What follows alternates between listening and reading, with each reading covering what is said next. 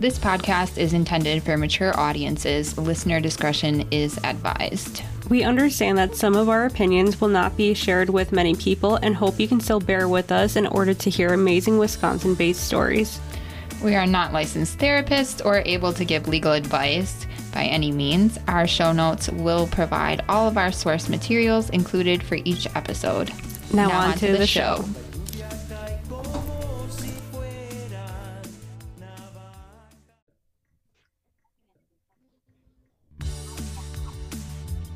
Welcome back to All the Sins of Wisconsin. I am Fallon and I am here with Mims. How are you? I am doing great.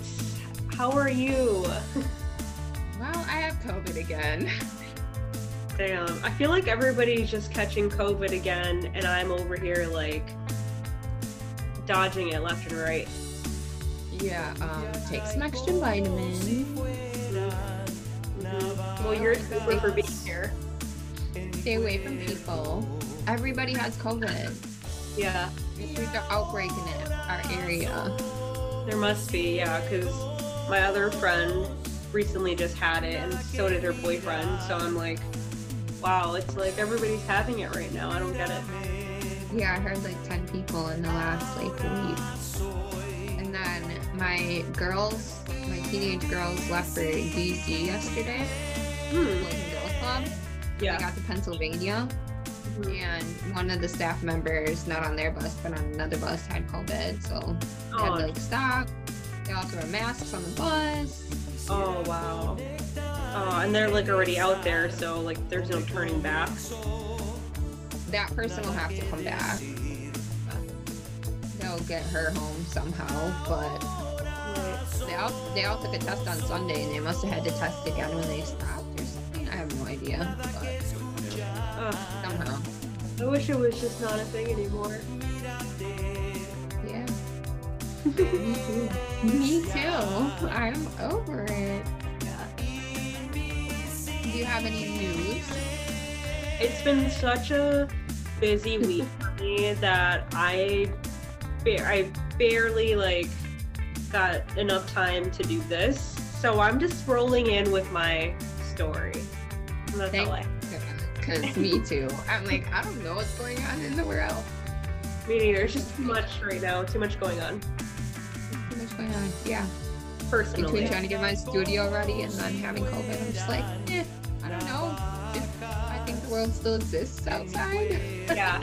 Yeah. I'm right there with you. Okay. So we can be a mess together. Yeah, absolutely. All right, well, I'll get started then. Sounds good. Today I am telling Janet Rush's story. My sources are thepostcrescent.com, newspapers.com, thedailynews.com, and website. So Janet Rush was 20 years old and a business student at the University of Wisconsin-Stevens Point in 1984, where she was also employed at the Depot Dining Center. On October 11th, 1984, she called into work because she wanted to travel home to Merrill to see her family. And her great travel plans were hitchhiking. It scares me so much that people just used to do that regularly. Oh my gosh, yeah. And like, could you imagine getting in the car with, well, I was going to stay with a stranger, but we do that with Uber all the time. Yeah. And like to think that you are banking on somebody just being out on the road willing to give you a ride to begin with, because what if you don't and you're just stuck walking? Yeah. I don't know. So her friends dropped her off at the intersection of 54 and JJ. And that's kind of in a rural place in Stevens Point too. It's not like a big main street. So they dropped her off with her duffel bag so she could look for a ride. Oh, great. Yeah. Then on October 15th in 1984, she was reported missing because nobody had heard from her since they left her there. Oh, geez. I know. And then on November 17th of 1984, Janet's family got the call they had been dreading. Janet's body had been found. Two hunters had stumbled upon her body. It was located about 300 feet into the woods in the town of Buena Vista, which is only 2 miles from the intersection where her friends say they dropped her off. Oh, jeez. She only got 2 miles away. Yeah, I would guess she was probably still walking. Yeah. Like, they just wait at the intersection. When they first located her body, everyone was hoping like the autopsy would come back and lead to some clues and find her killer. But unfortunately, due to the state of decomposition of her body, they are unable to even determine a definite cause of death. Wow. So reports indicate that the authorities believe her cause of death was strangulation, probably because they couldn't see like any physical injuries like stab wounds or bullets or anything like that. So they're guessing, they guessed it was strangulation, but they don't know for sure. And they also believe it was possible that she was sexually assaulted, but again, they're unable to determine this for sure. They did determine that her body, and this is according to somebody on Web Sleuth, so I don't know if it's actual facts. Right. But they said that her body had only been there for about a week to 10 days, which would mean that she was being held somewhere in between that time from her date of disappearance until she was eventually found. No. That's terrible. Yeah. That's terrible. That's like my biggest fear. Yeah, absolutely. One of the millions that this podcast gives you. Yeah. That's pretty much on the tippy top for me, just like going about my business, and then not just like a quick kill or like a quick rape, but like I'm being held for X amount of days or weeks or months, or maybe I'm never let go or something until they are just done. Yeah, and then you have to just like wake up every day not knowing what they're going to do and knowing that you can't do what you want to do. Yeah, like that case where the Amanda Berry case where the 3 girls were being held at that guy Castro's house, and they went missing since they were like 14 or 15, and they were like grown women by the time that they escaped. And I just think, how do you have the mental strength to go years and years and just say like there's going to be an end eventually, you know? Yeah, that's terrible. Yeah. Oh, I'm gonna have nightmares tonight. So they did collect a lot of evidence from the crime scene, but they have not released what that evidence was. They just say they did collect a lot of evidence. One of the detectives said that a big part of his office is filled with boxes related to her case.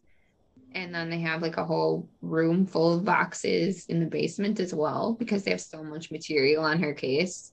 That's so crazy. Boxes and boxes and boxes, but the case hasn't been solved. And I think that would have to be so incredibly frustrating as a detective to actually be doing the work and not getting anywhere.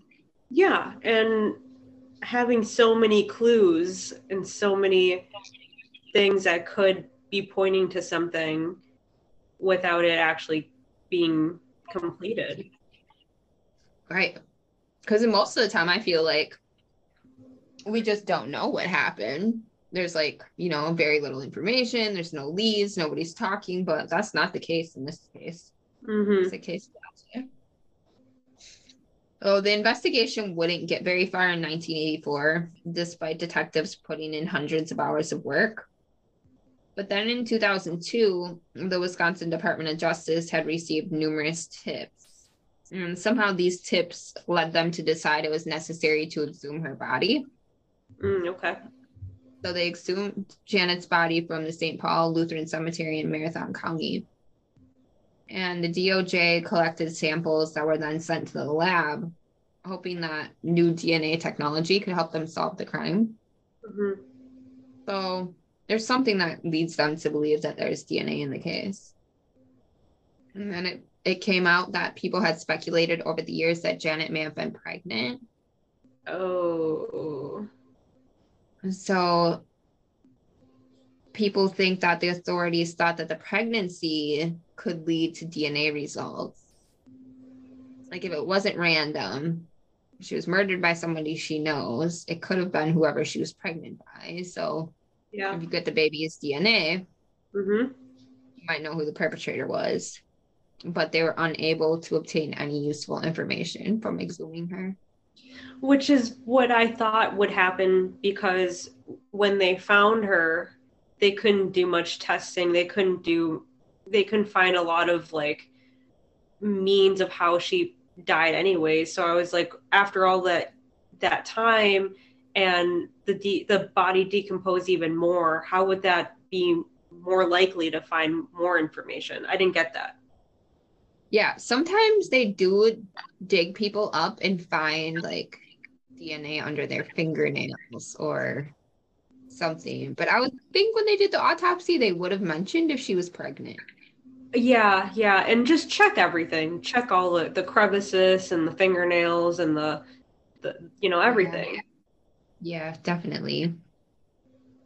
Then the investigators' next break came in the form of a letter. The authorities have released very little information about the letter, and they didn't even originally plan on sharing any information. Like they weren't even going to tell the public that they had received the letter.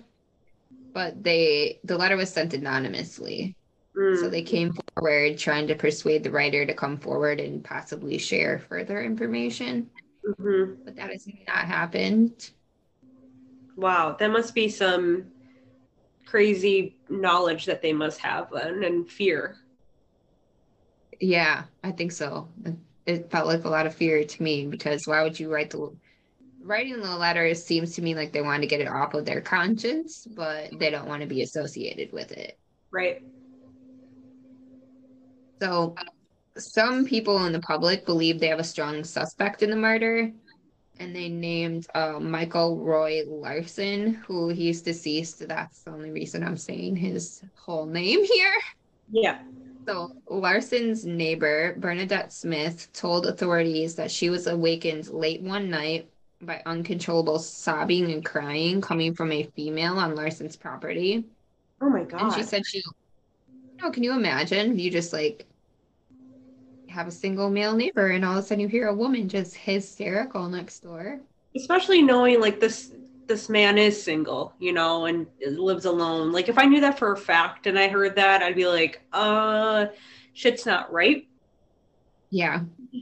And she said she yelled out the window to see what was going on. I just imagine her being like old and cranky and opening the window like, shut the hell up. Yeah. And she said that after that, she heard Larson's car start up and then she heard a thud and the crying stopped. No. Oh, God. I know. Other witnesses said Larson has alluded to being involved in the murder. And others say he has told them that he picked up Janet when she was hitchhiking, but that he didn't take her home, that he dropped her off somewhere else. And police have never revealed whether or not her body showed signs of being hit by a vehicle. So I don't know if that's a viable theory or not. But Bernadette Smith the police didn't release what day specifically that she said that this happened, but it was at the beginning of November. Okay. So like a week before she was found. Mm-hmm. So it's possible that it was her crying over there. Oh, God. Oh, God. I know. And then there's people who theorize that Larson could have been involved in other crimes.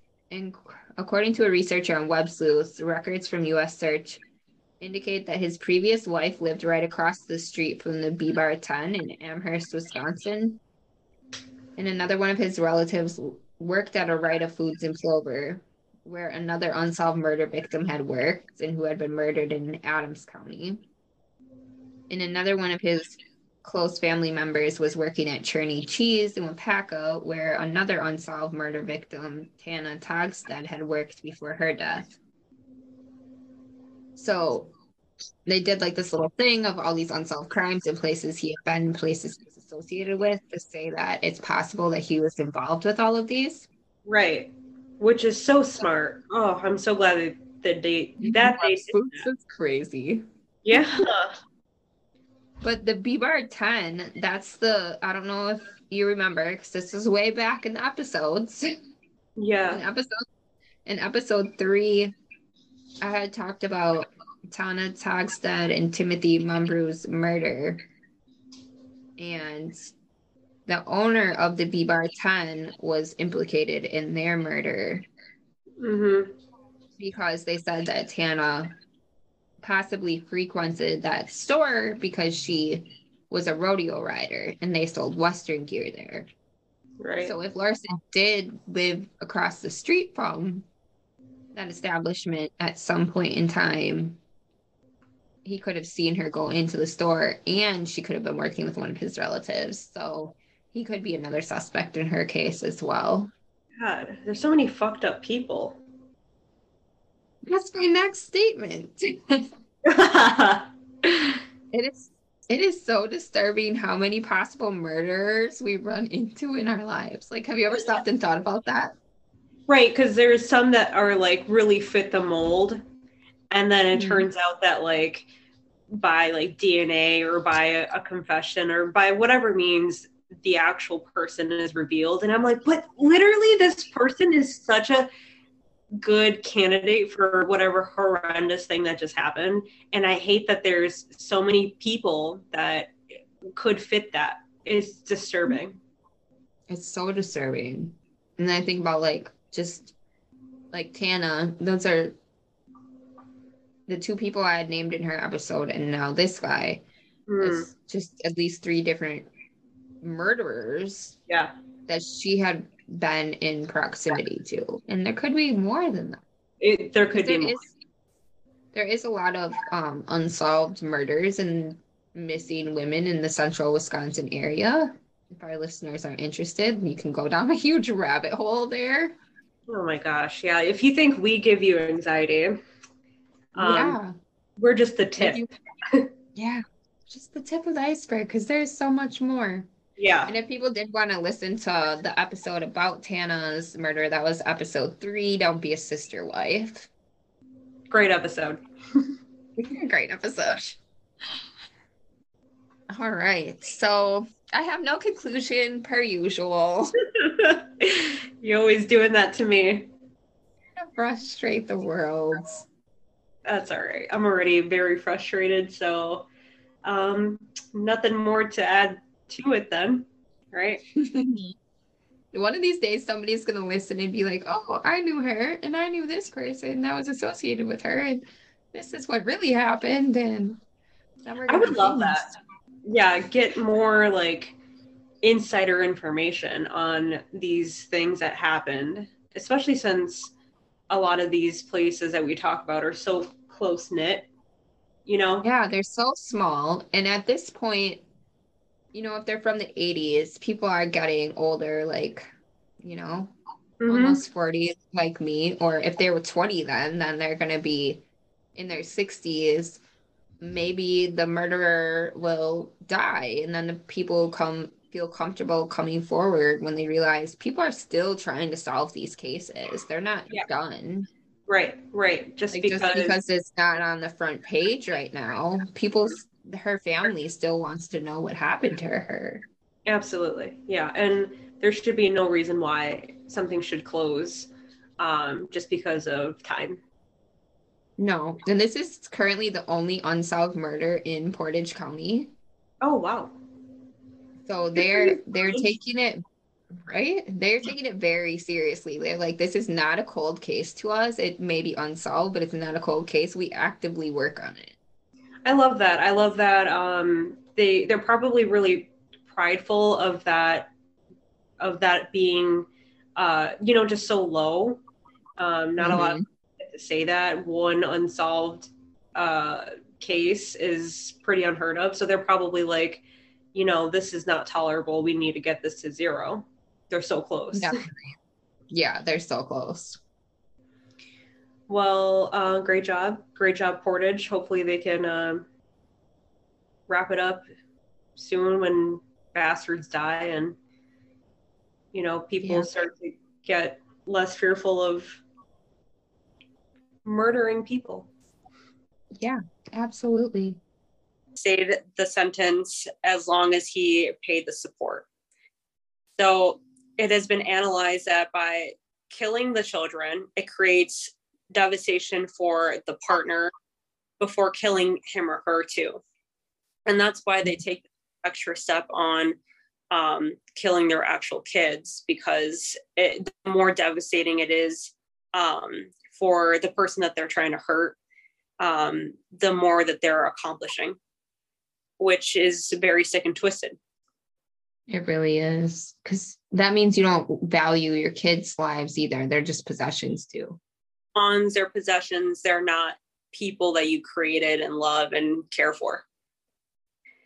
And in this case, Nicole's sister and friend were also murdered, and it is speculated that it was to cause more pain and almost to make Nicole feel guilty, as if her actions caused the chain of events and their suffering is due to her behavior.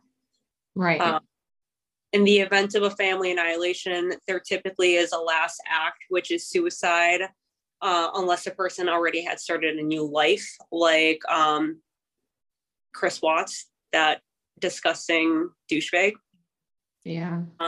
He didn't off himself because of him starting a new relationship with another woman.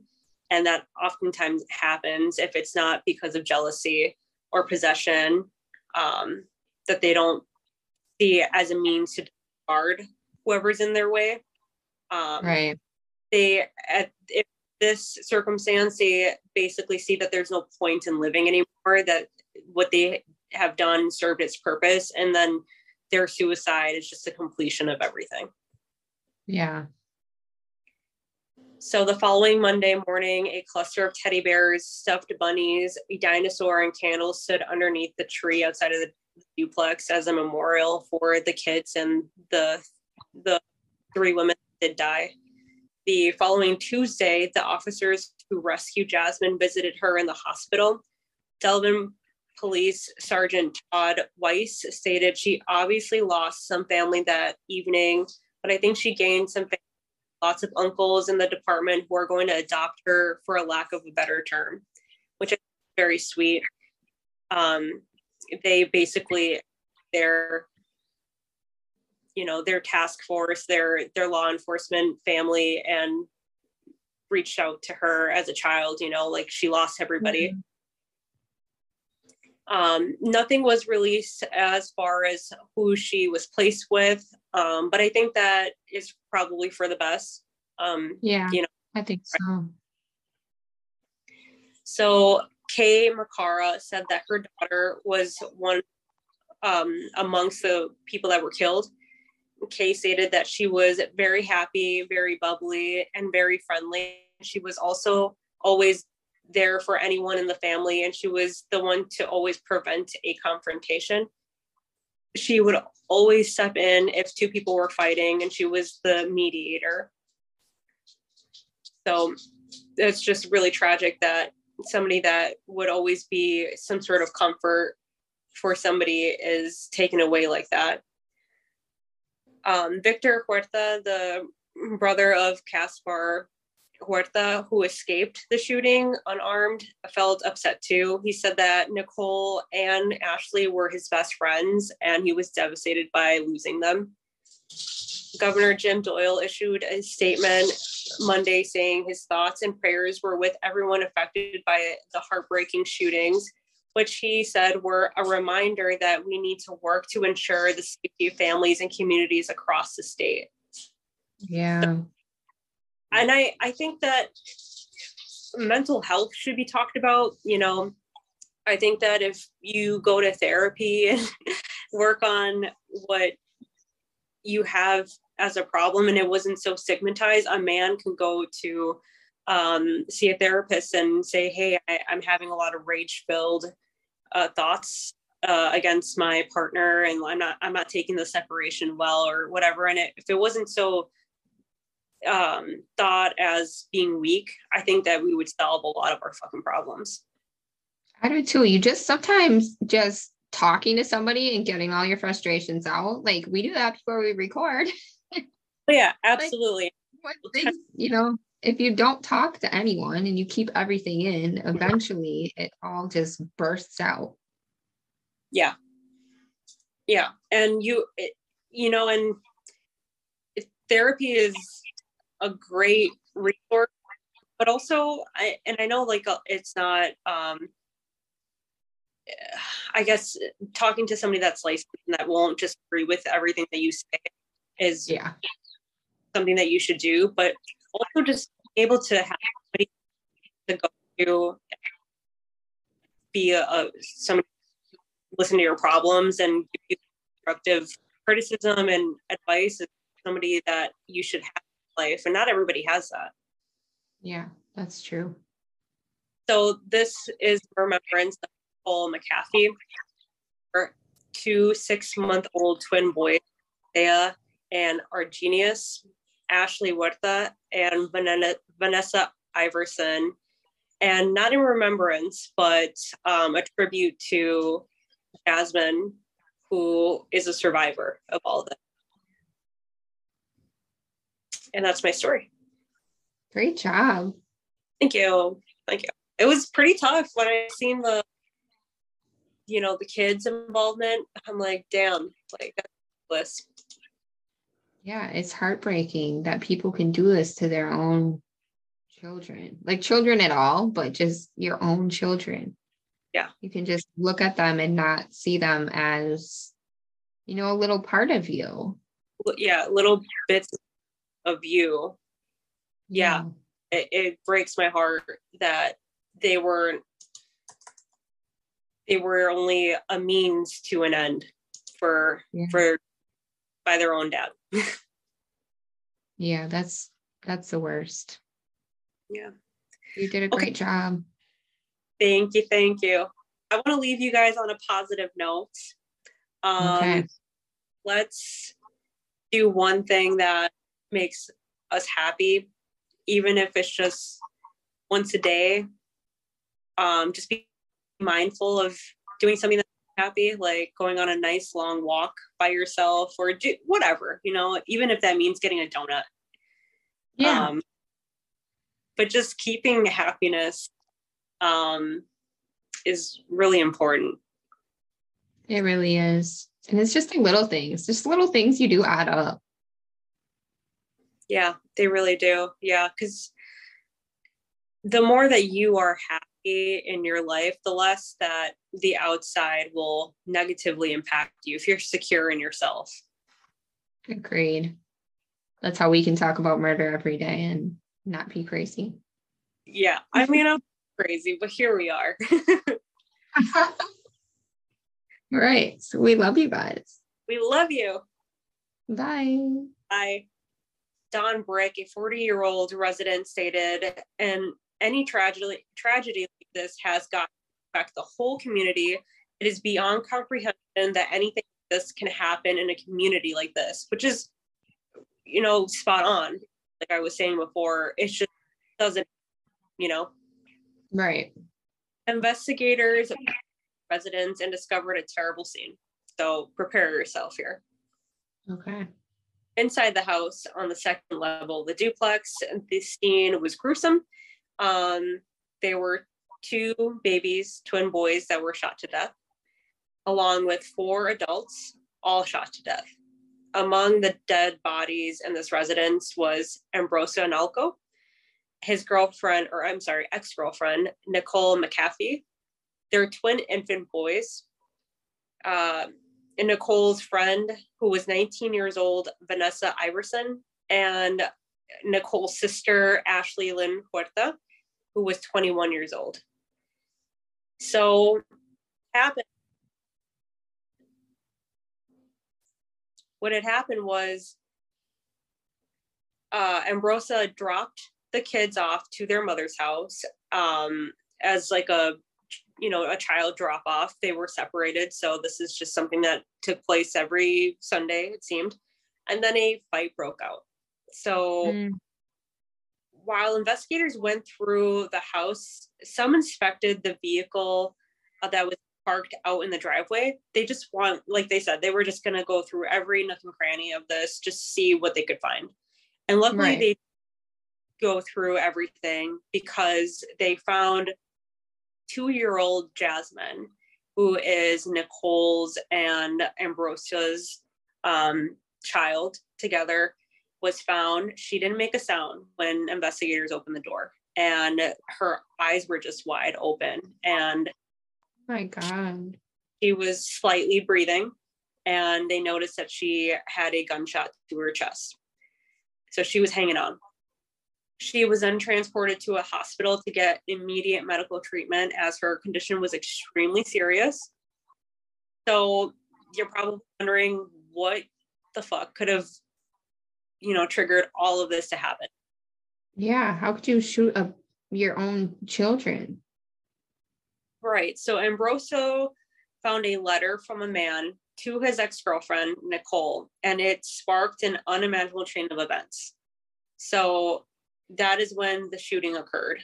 Marco Pastrana, who was Ambrosio's cousin, stated that Ambrosio and Nicole had once lived together, but they had a lot of problems, and then they ended up splitting.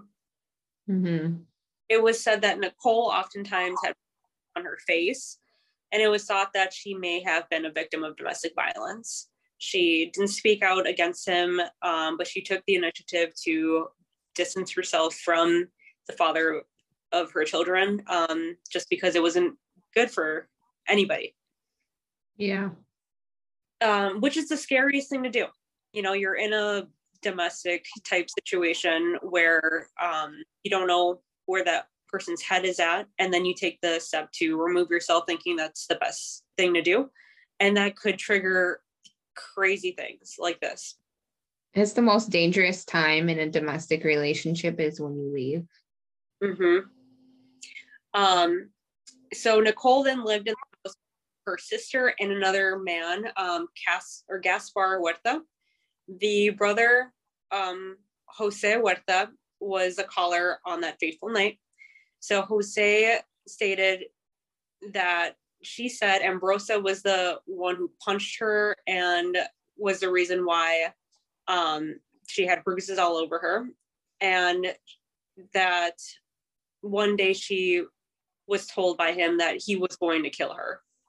So, these are red flags from the get. Yeah. So Jesus Valdez, a neighbor, arrived home on Saturday and around that time of the shootings. And although he lived next door, he apparently heard nothing and didn't know anything was wrong until Sunday morning when he went to go take the garbage out. He stated all the cars were everywhere. Many of the residents were outside their homes, some sitting on lawn chairs and watching the investigation unfold. And the Walworth County coroner, John Greibel, arrived carrying several folded body bags under his arms. So with that visual, you can only imagine what happened inside. Right.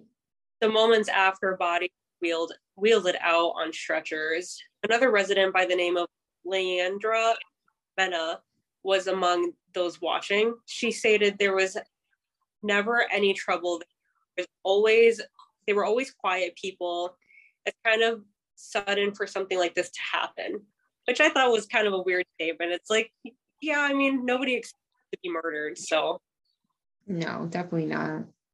She also said that she had thoughts before she went to bed, only she didn't know what they were until the morning. And she thought it was just kids having firecrackers because, it's summer and kids just play.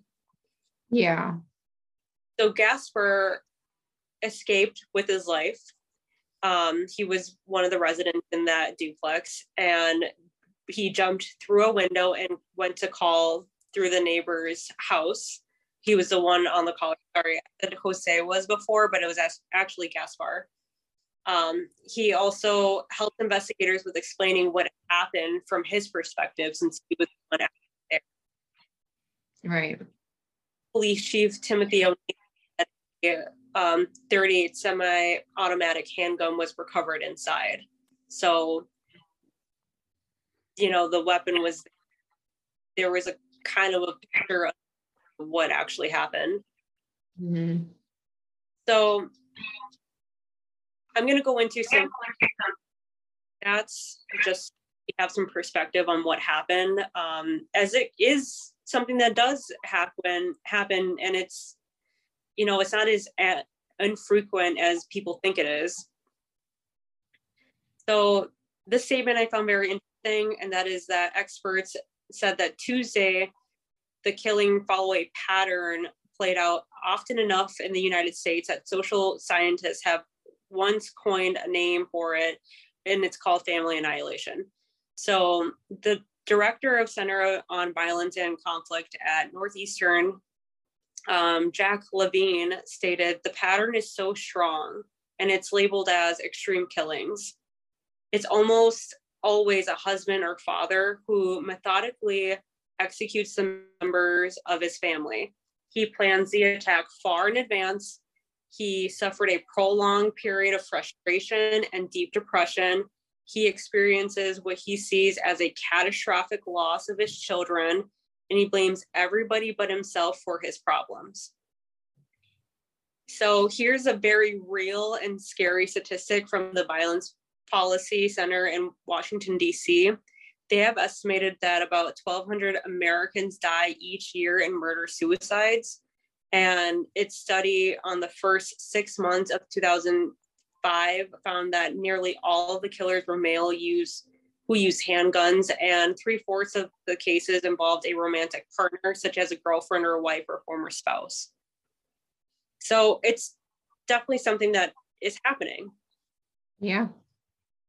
Here is another direct statistic from Wisconsin Coalition Against Domestic Violence, in which they found 28 people were killed in this state, in which in 2004 as a result of domestic violence, and 5 perpetrators committed suicide after that. What may trigger this type of result is mostly depression and believing that they own or possess their partner. And unfortunately, that is mostly common in men. I'm not saying that women, but it's mostly common in men. Yeah. And although there were no court records indicating that Ambrosa had any domestic violence convictions in Wisconsin, there were definitely signs of abuse and a buildup to what had happened. So the jealous rage converts into a selfish, irrational rage, and that leaves a person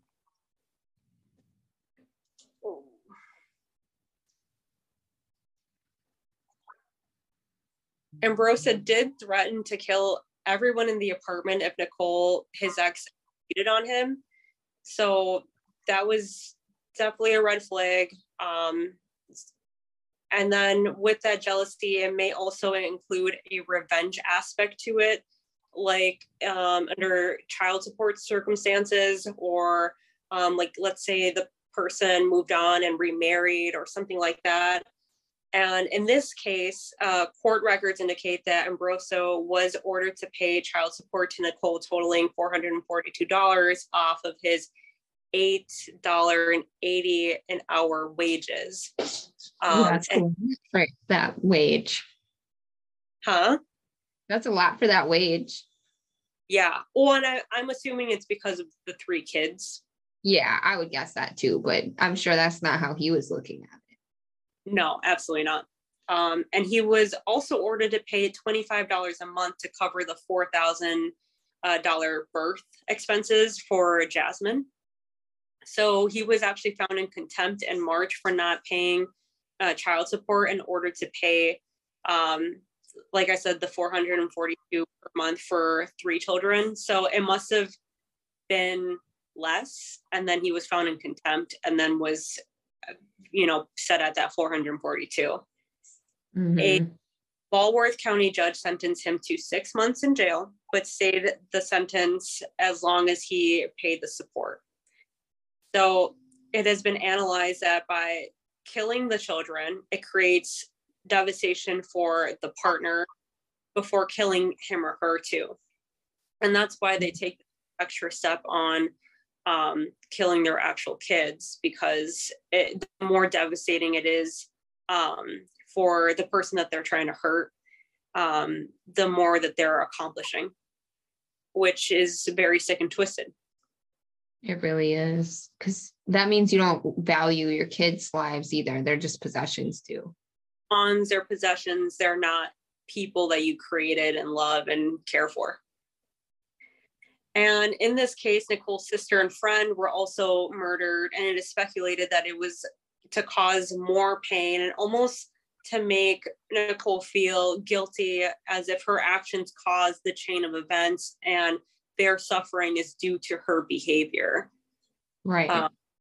In the event of a family annihilation, there typically is a last act, which is suicide, unless a person already had started a new life, like Chris Watts, that disgusting douchebag. Yeah. He didn't off himself because of him starting a new relationship with another woman. And that oftentimes happens if it's not because of jealousy or possession, that they don't see it as a means to guard whoever's in their way. Right. In this circumstance, they basically see that there's no point in living anymore, that what they have done served its purpose, and then their suicide is just a completion of everything. Yeah. So the following Monday morning, a cluster of teddy bears, stuffed bunnies, a dinosaur, and candles stood underneath the tree outside of the duplex as a memorial for the kids and the 3 women that did die. The following Tuesday, the officers who rescued Jasmine visited her in the hospital.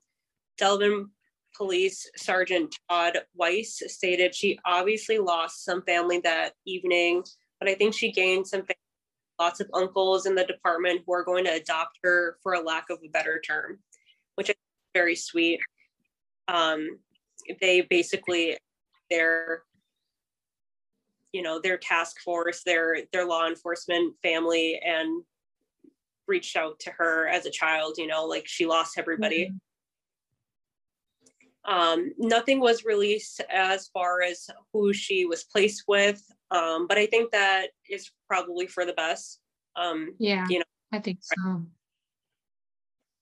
So Kay Makara said that her daughter was one amongst the people that were killed. Kay stated that she was very happy, very bubbly, and very friendly. She was also always there for anyone in the family, and she was the one to always prevent a confrontation.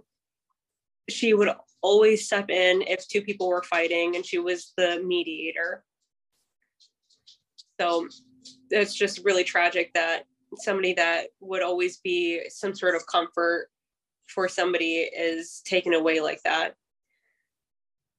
Victor Huerta, the brother of Caspar Huerta, who escaped the shooting unarmed, felt upset too. He said that Nicole and Ashley were his best friends, and he was devastated by losing them. Governor Jim Doyle issued a statement Monday saying his thoughts and prayers were with everyone affected by the heartbreaking shootings, which he said were a reminder that we need to work to ensure the safety of families and communities across the state. Yeah. And I think that mental health should be talked about. I think that if you go to therapy and work on what you have as a problem and it wasn't so stigmatized, a man can go to see a therapist and say, hey, I'm having a lot of rage-filled thoughts against my partner, and I'm not taking the separation well, or whatever. And if it wasn't so thought as being weak, I think that we would solve a lot of our fucking problems. I do too. You just sometimes just talking to somebody and getting all your frustrations out. Like we do that before we record. Yeah, absolutely. Like, if you don't talk to anyone and you keep everything in, eventually it all just bursts out. Yeah.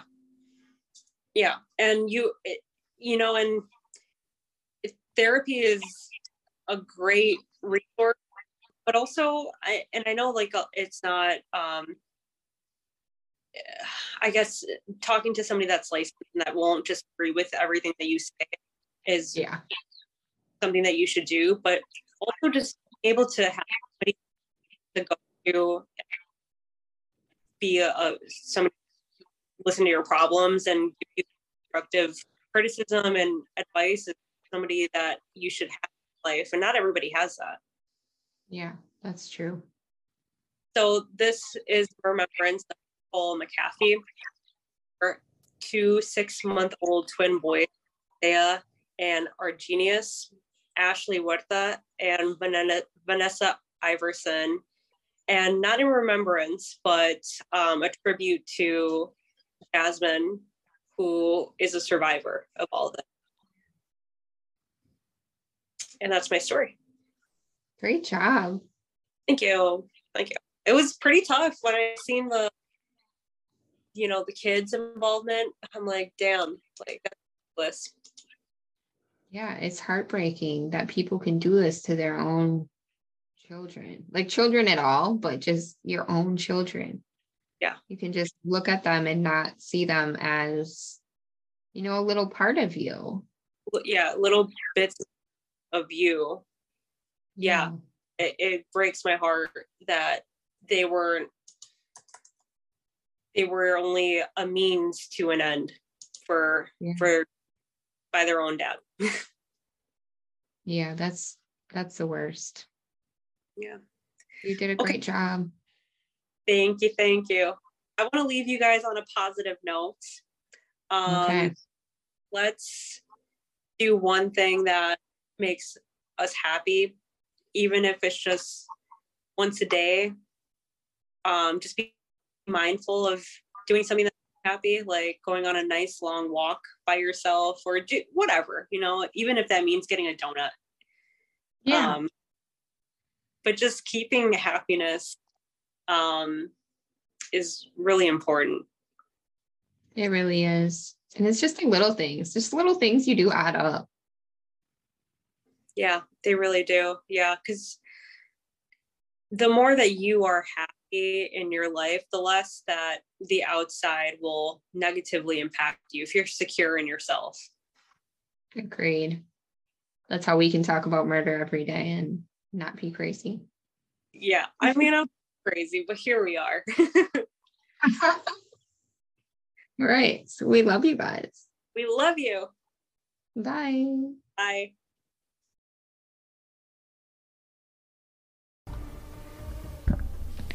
All the Sins of Wisconsin was written, recorded, edited, and produced by Fallon and Mims. Thank you so much to all of our listeners, supporters, friends, and family that continually allow us to do what we love.